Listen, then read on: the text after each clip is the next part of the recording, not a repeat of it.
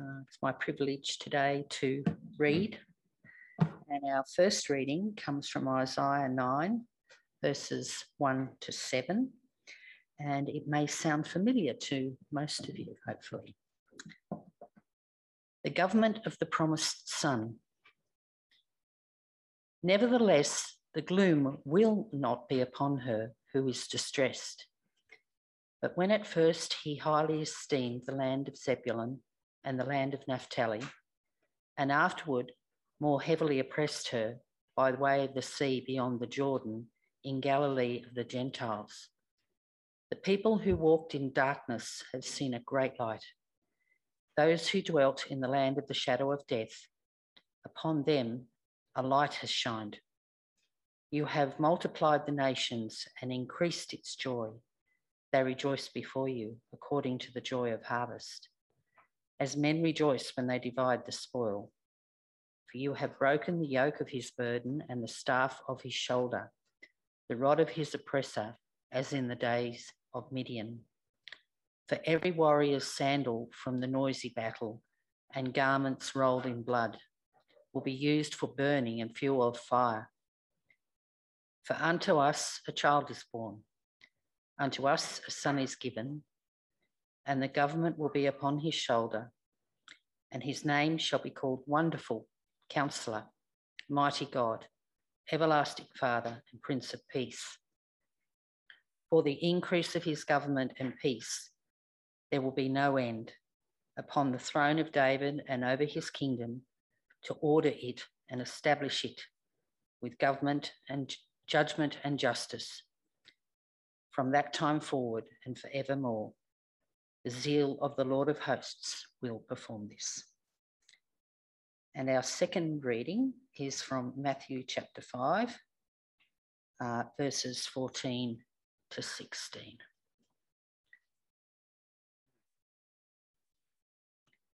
Matthew 5.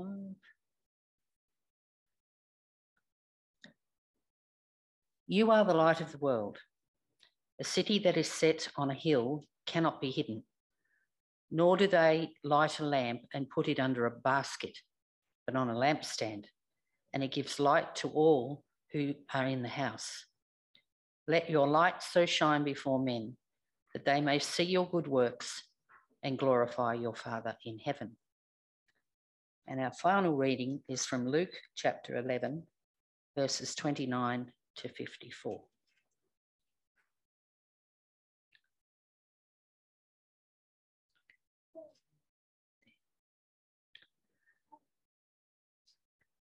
Seeking a sign. And while the crowds were thickly gathered together, he began to say, "This is an evil generation. It seeks a sign, and no sign will be given to it except the sign of Jonah, prophet.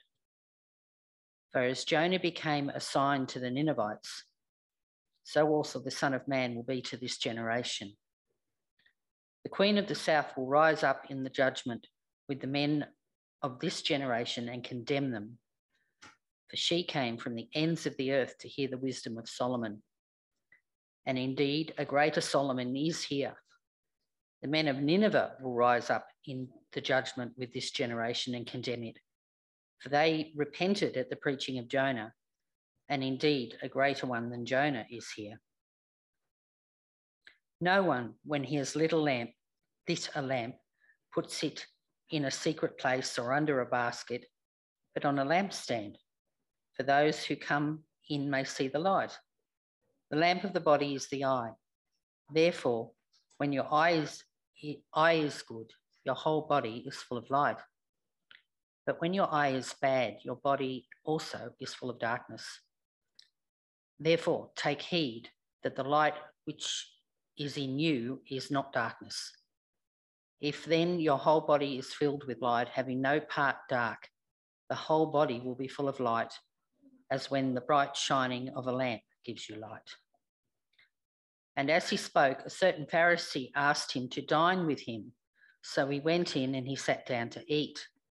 And when the Pharisee saw it, he marveled that he had not first washed before dinner. Then the Lord said to him, "Now you Pharisees make the outside of the cup and the dish clean, but your inward parts are full of greed and wickedness. Foolish ones. Did not he who made the outside make the inside also? But rather give alms of such things as you have, then indeed all things will be clean to you. Woe to you, Pharisees, for you tithe mint and rue and all manner of herbs, and pass by justice and the love of God. These you ought to have done without leaving the others undone. Woe to you, Pharisees, for you love the best seats in the synagogues and the greetings in the marketplaces. Woe to you, scribes and Pharisees, hypocrites, for you are like graves which are not seen, and that men walk over and are unaware of them. Then one of the lawyers answered and said to him, Teacher, by saying these things, you reproach us also. And he said, Woe to you also, lawyers, for you load men with burdens hard to bear, and you yourselves do not touch the burdens with one of your fingers. Woe to you, for you build tombs of the prophets, and your fathers killed them.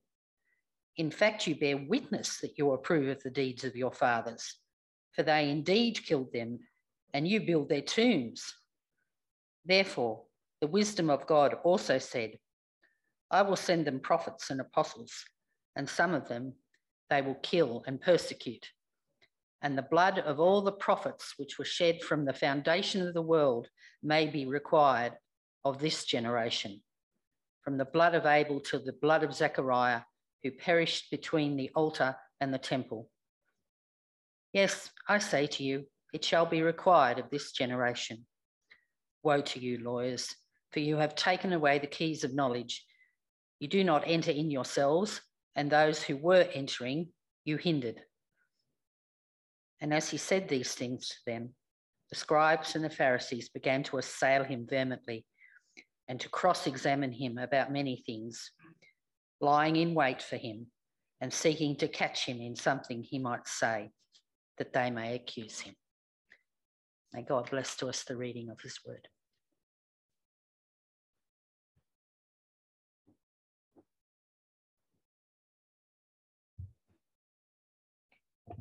Let's pray.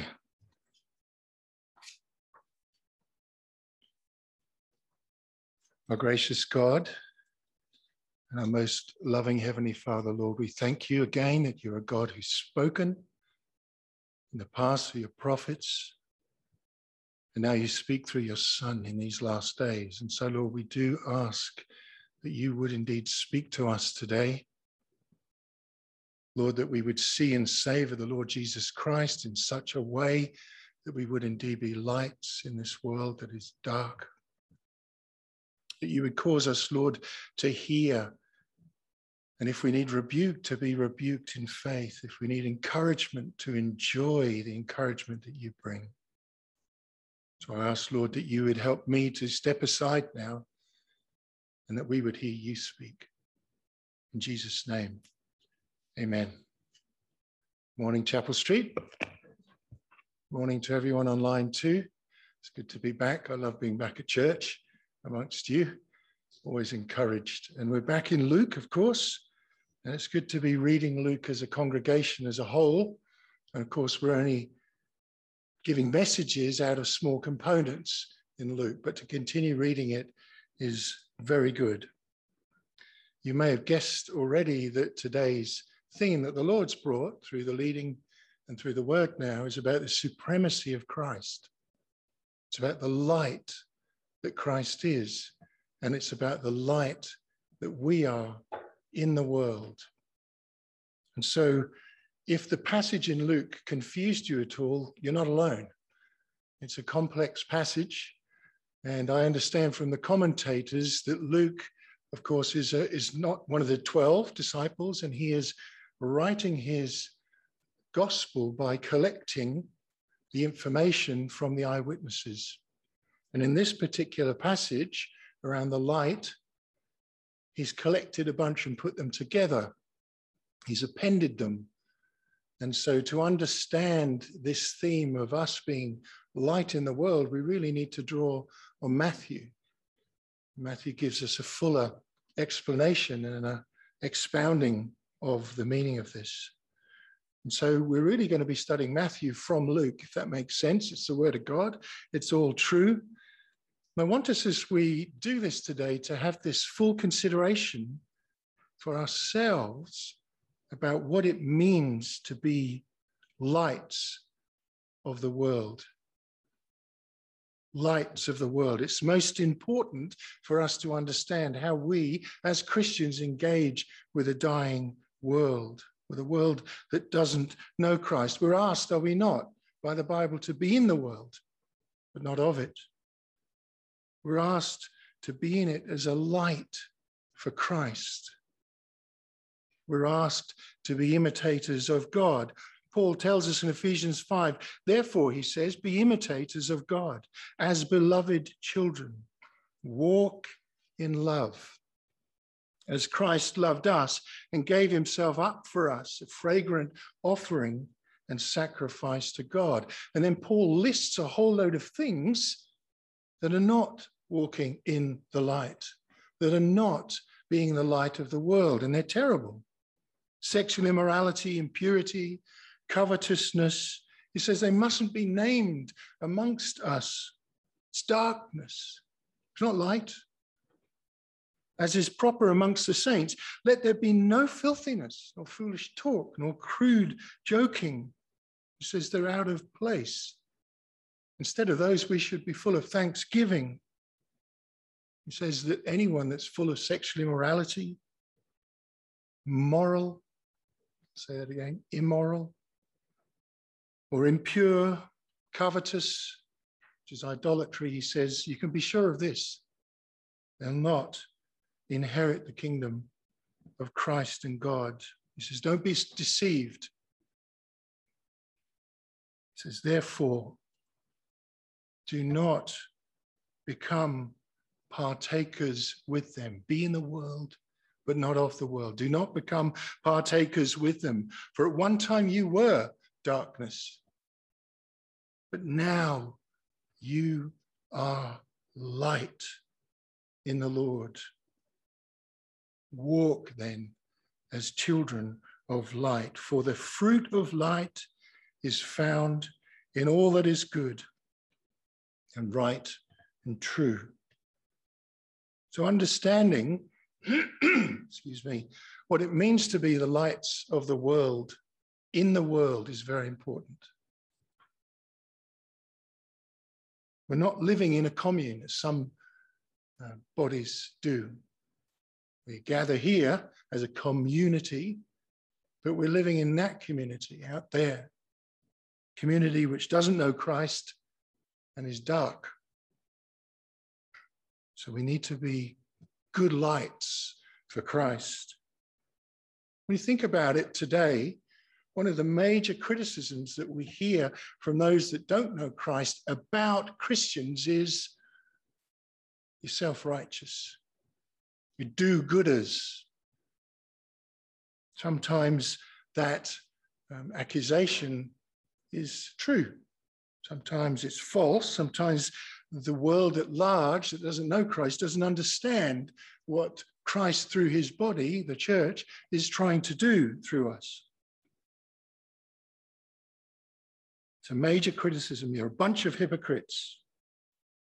Mahatma Gandhi famously said, I like your Christ, but I don't like your Christians. Your Christians are so unlike Christ.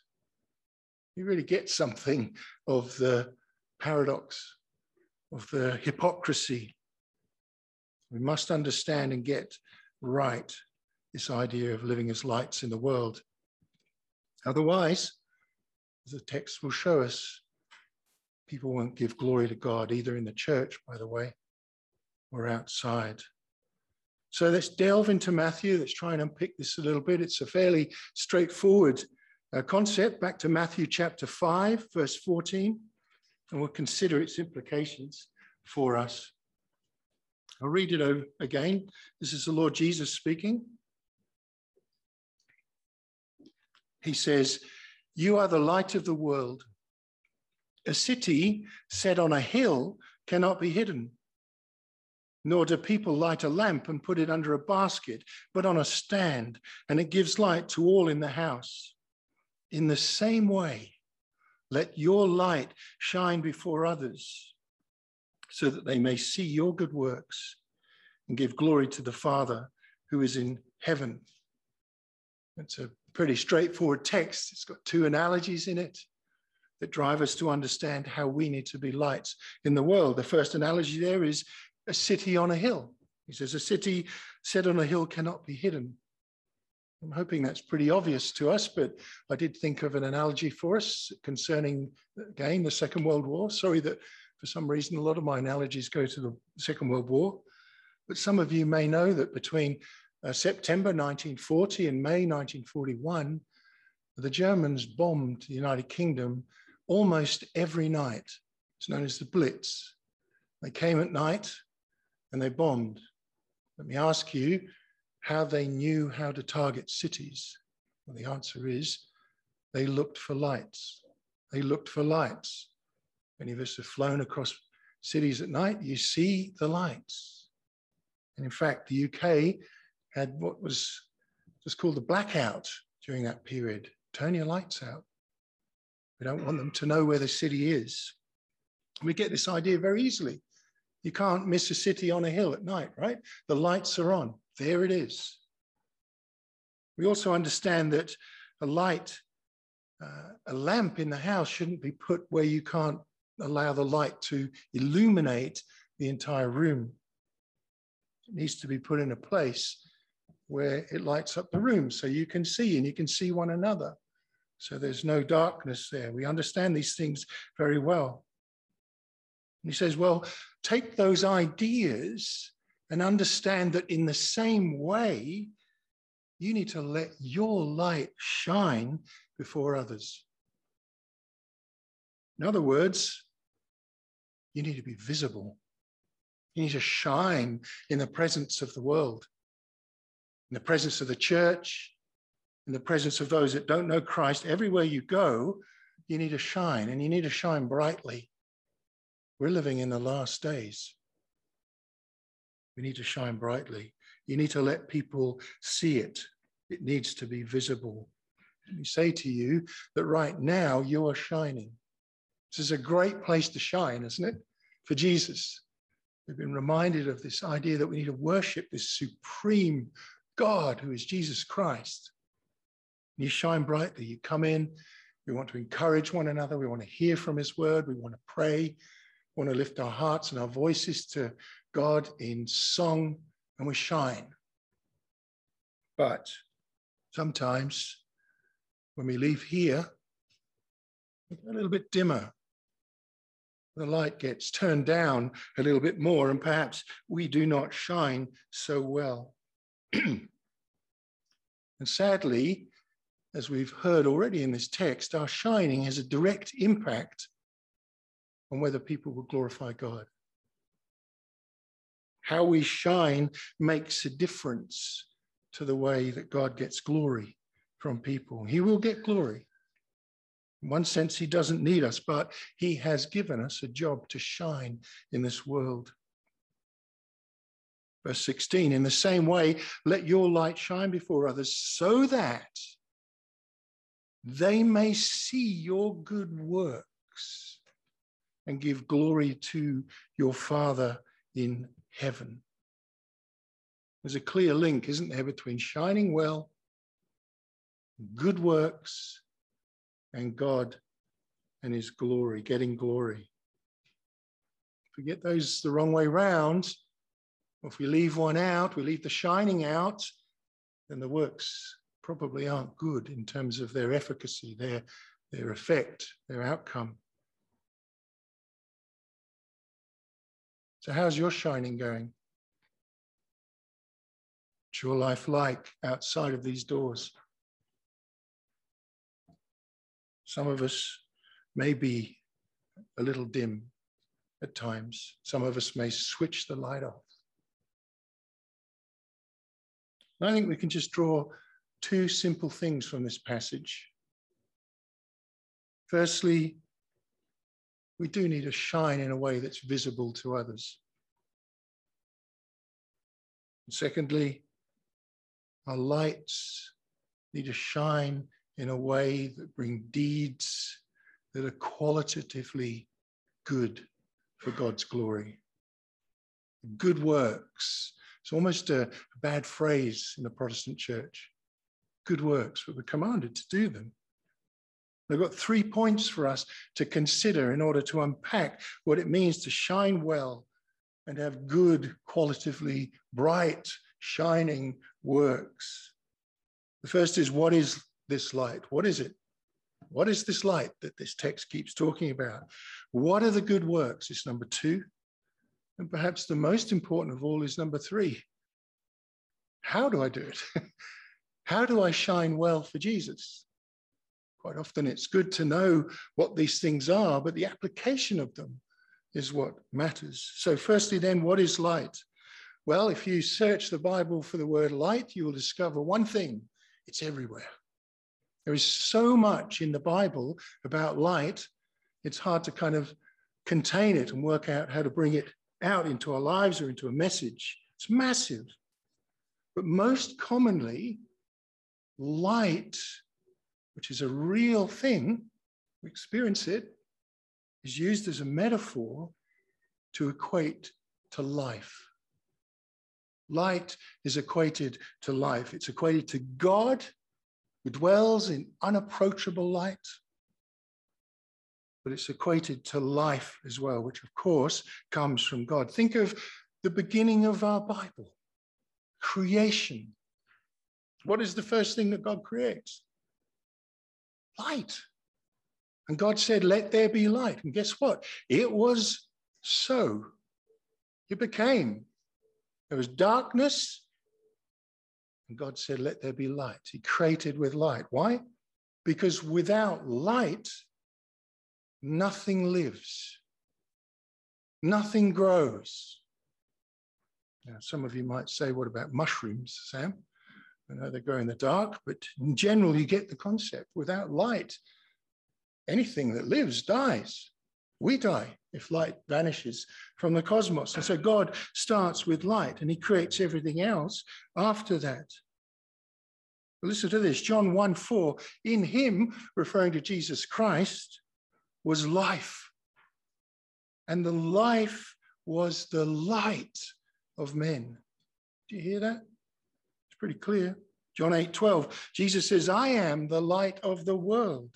Whoever follows me will not walk in darkness, but will have the light of life.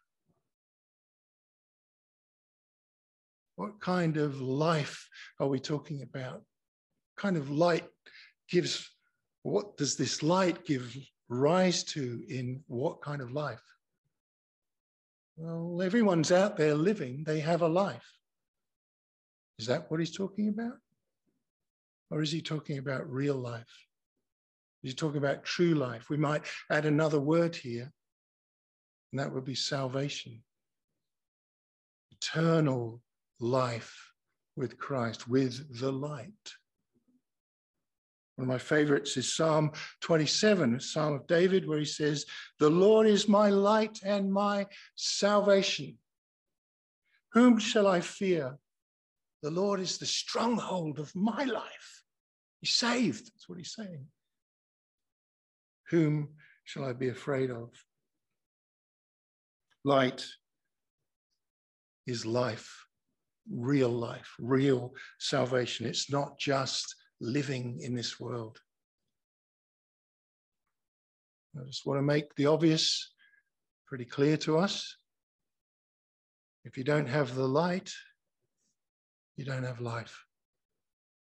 You don't have life. Colossians 1:13 says for us, for he, Jesus Christ, has rescued us, listen, from the dominion of darkness and has brought us into the kingdom of his Son, whom he loves, his beloved Son. We're in darkness, and Christ has rescued us from the darkness and put us into his kingdom. Darkness to what then? Darkness to light. And then he says, in whom we have redemption the forgiveness of our sins. That's life. Without redemption, without the forgiveness of our sins, then we are dead in our transgressions and sins. Ephesians 2. We go nowhere except hell. We do not have real life. You, Chapel Street, Sam, you're the light of the world. You are the ones that have true life. So let your light shine. Why would you hide that? Why would you hide salvation from others? Point number 2 then, what are these good works? Well, firstly, I want to say that one of the good works is to testify to the light, is to share the good news of salvation through Jesus Christ. That's a good work. John the Baptist, he comes, and the Bible says he came as a witness to testify to the light, so that through him all might believe. So one of the good works is sharing the gospel. And some of us find that perhaps easier than others. None of us find it easy, but that's a light. Shining the light on the cross, on Christ, and the supremacy of Christ, dying for a dark, sinful, dead world. That's a good deed. I want to encourage you to do that. Make disciples, share the gospel. Being a light in this world also means that we need to walk in the light by the Spirit. Firstly, that means that we need to be producing moral good words, obedience to the call of Christ. Be holy. Be holy. That's a command. As I am holy. Be like me, imitate me. And we need to be repentant when we're not, because we fail. But there are practical things that we can do as well. There are lots of practical ways in which we can help others. We can help the body of Christ, but we can help those that don't know Christ. Think of some ways. These might seem pretty mundane, but they're real ways. We can do housework for people. We can do home maintenance. We can help people with the garden, childcare, babysitting. We can bring meals to people. We can go shopping for people. Does it sound familiar? I hope it does. We can help people with finances, with things that are complex, legal obligations, and so on. We can serve the community. Hospitality. Some of you will be doing that today, won't you? I hope so. Sorry, I've got a very dry mouth for some reason. Being a good neighbor, visiting the sick and the lonely. The Bible says that true religion, this is James, is helping widows and orphans. We need to find them. That means those in need in the community, finding the poor, remembering that there are different kinds of poverty, not just monetary poverty, spiritual poverty, educational poverty. There are spiritual good works as well. Praying for others. That's a spiritual good work. When I hear you pray, you're shining your light. You're shining your light. Helping others with Bible study. Just reading the Bible with someone. Shining your light. Shining the light of the word into someone's life. Exhortation. Listen, going to work in a secular world and being moral is a practical way of shining a light at work. Being generous, not just with your money, but with your time, with yourself, shining your light. One that you may not get straight away is coming to church. coming to church is a practical way, a spiritual way of shining your light. It's one of the reasons we need to come. If you're coming to church and saying, I come here because I get this out of it, then you've missed the point. God's speaking to you, you're going to get something out of it, but you're also going to bring something to it. Guess what you're bringing? Your light, your life, your faith, your good works. Why wouldn't you do that? Why wouldn't you come to church and do that? So I encourage anyone that doesn't normally or regularly come to church to do so, because I need your light. I want it. I want to be encouraged by you, and hopefully it will be reciprocated. Listen, I know you do these things, and I want to encourage you this morning that as you do them and you bring Christ into your life, and perhaps you express Christ to those, your light and your good deeds will work for Christ's glory. Listen, if the church loved in this way, maybe the church wouldn't be called hypocrites and self-righteous. Maybe they still would. The non-Christians don't really get it, but maybe they get something more of what we're on about in Christ. They just might feel loved by Christ, who is the light of life. So point number 3 then, how do I do this? How do I shine for Jesus? You give me a list of things that we can do. You give me an understanding of what this light is, salvation, true life in Christ. But how do I do it? Well, my first point is, don't start with works. That might seem ridiculous, but don't start there. We're good at that thing, right? Oh, I better just do this. I better just do that. I'm good at good works. One sense in which good works are frankly quite easy to do. Don't start there. That should flow out of something else. And the thing that it should flow out of is your relationship with Christ. So the place to start is, as I said before, laboring to admit Christ into your life. What do I mean by that? Well, simply this, working on your relationship with Jesus. See, we can know things. It's pretty easy to know things and learn things. We can quote scripture. We can read it every day. But if it doesn't do something for our relationship with Christ, what's the point?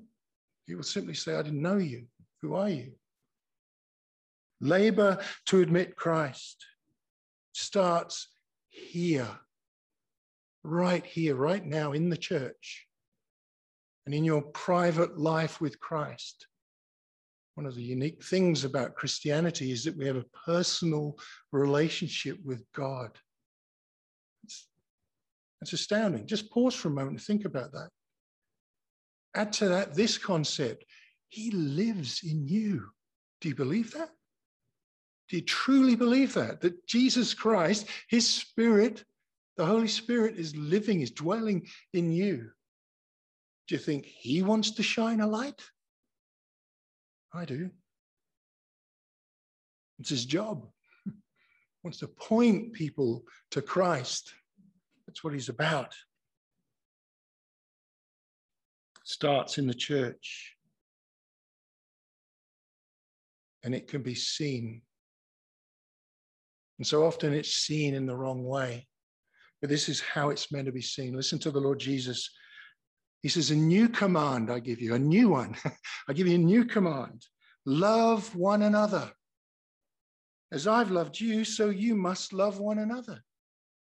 By this, everyone will know that you are my disciples if you love one another. Did you hear it? By this, everyone will know that you're my disciples. That's what the light is for. Rico Tice from Christianity Explored in another series called Discipleship Explored tells a story of a friend who was working for many years in one place and tried to be a good godly witness.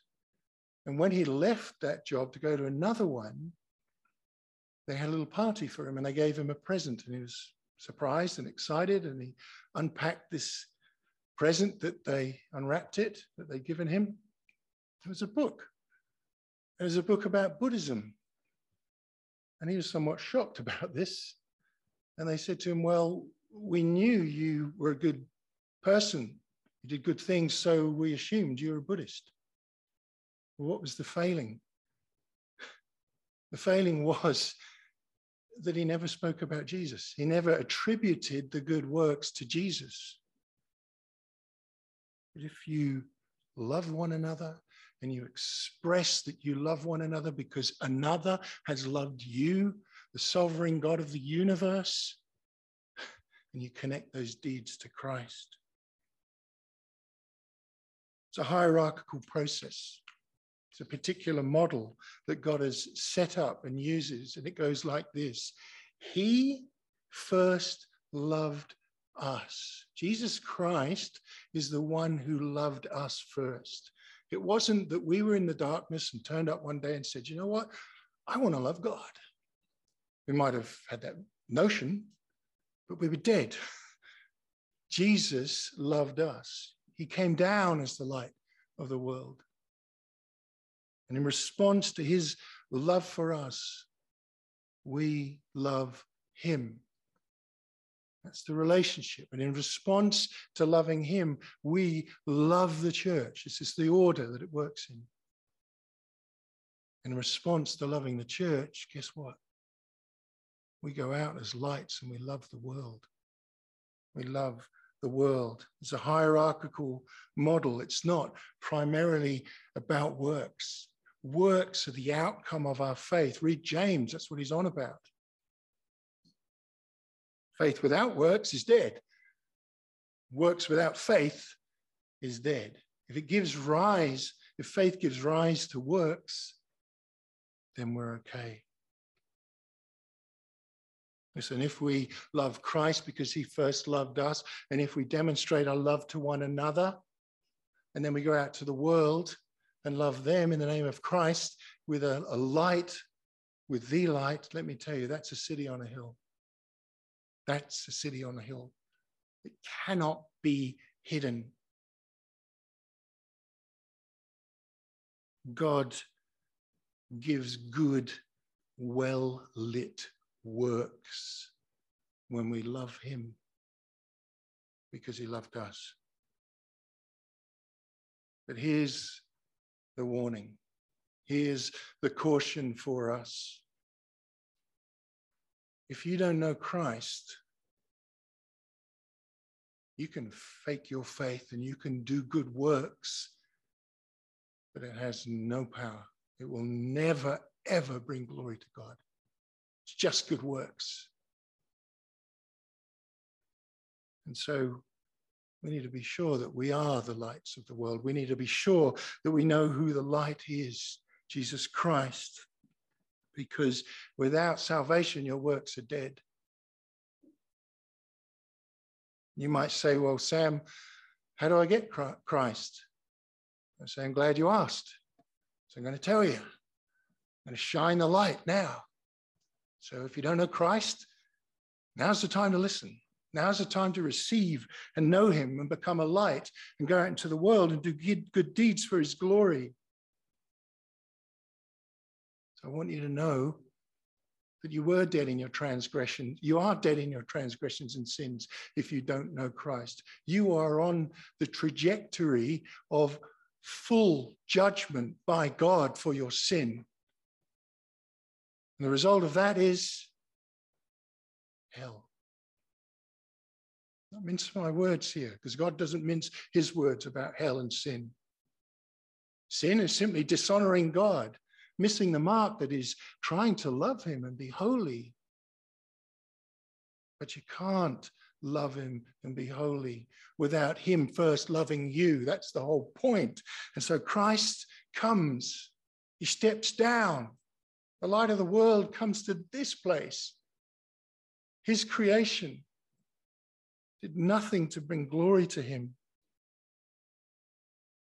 And he said, I'm the light of the world. I'm the good shepherd. I am the resurrection and life. Do you believe this? Christ dies in our place. We say it every week, don't we?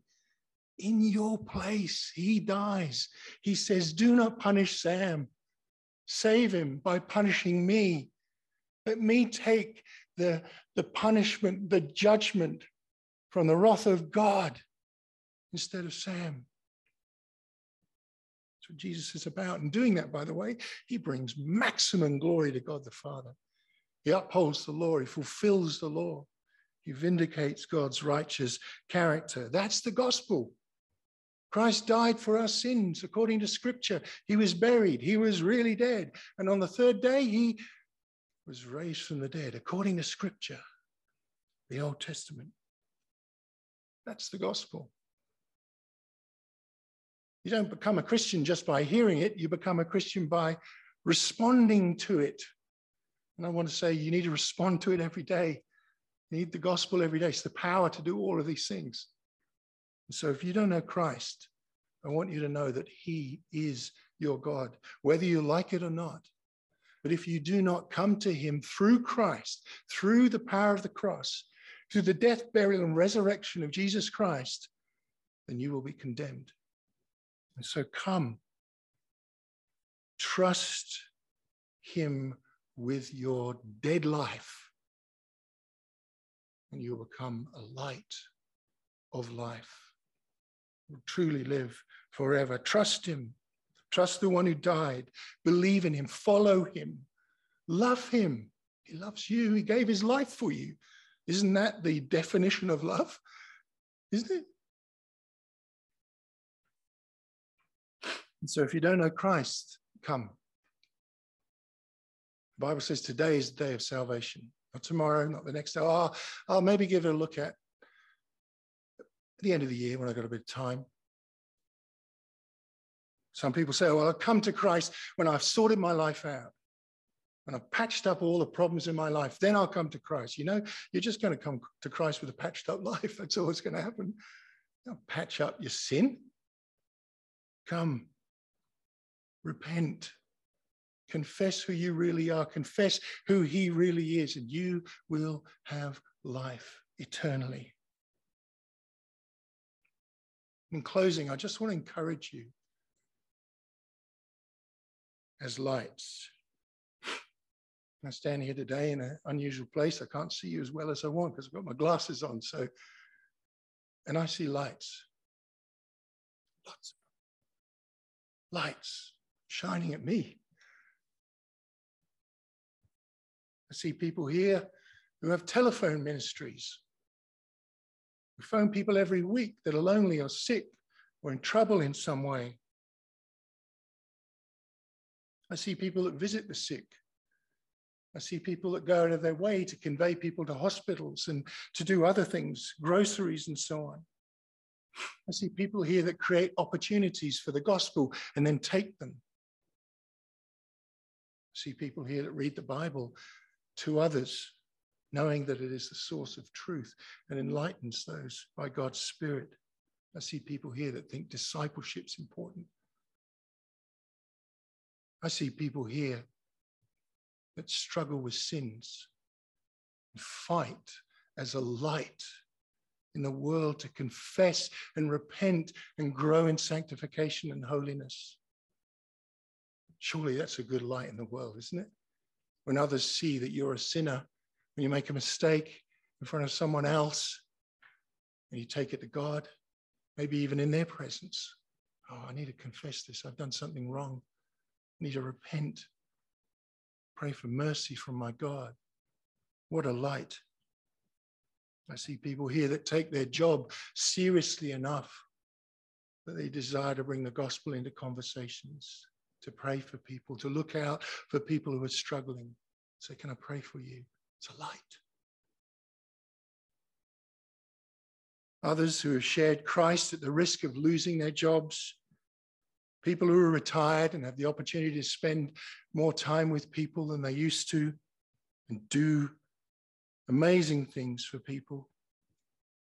I see people here who have learnt to pray without ceasing, not just in the morning or the night, but all through the day. Commit everything that happens to God. I see people here who pray for revival, trust God has the power to bring revival in the last days. I still see others who are prepared to give a reason for the hope that they have within them. If someone asks you about the hope that you have within you, you're clearly shining your light, right? Shining God's light. I see lights. I'm surrounded by lights. And I want to say, without being sycophantic in any way, you're a massive encouragement to me. But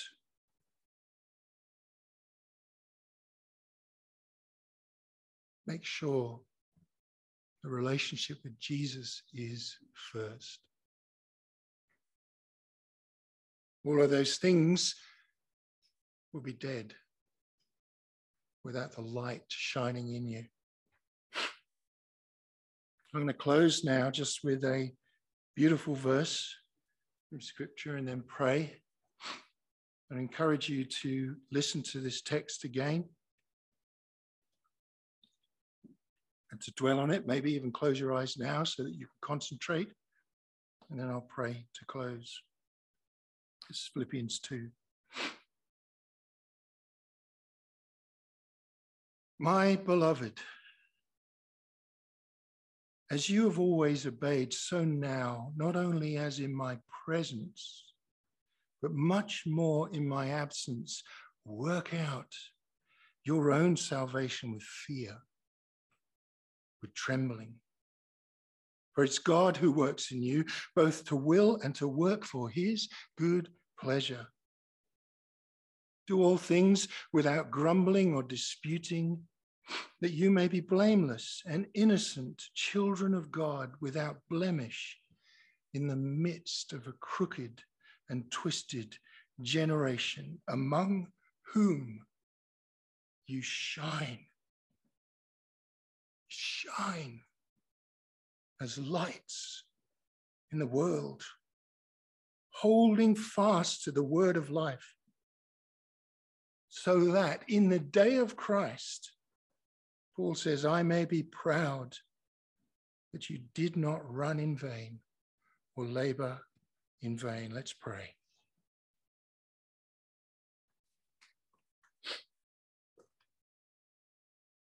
Father, we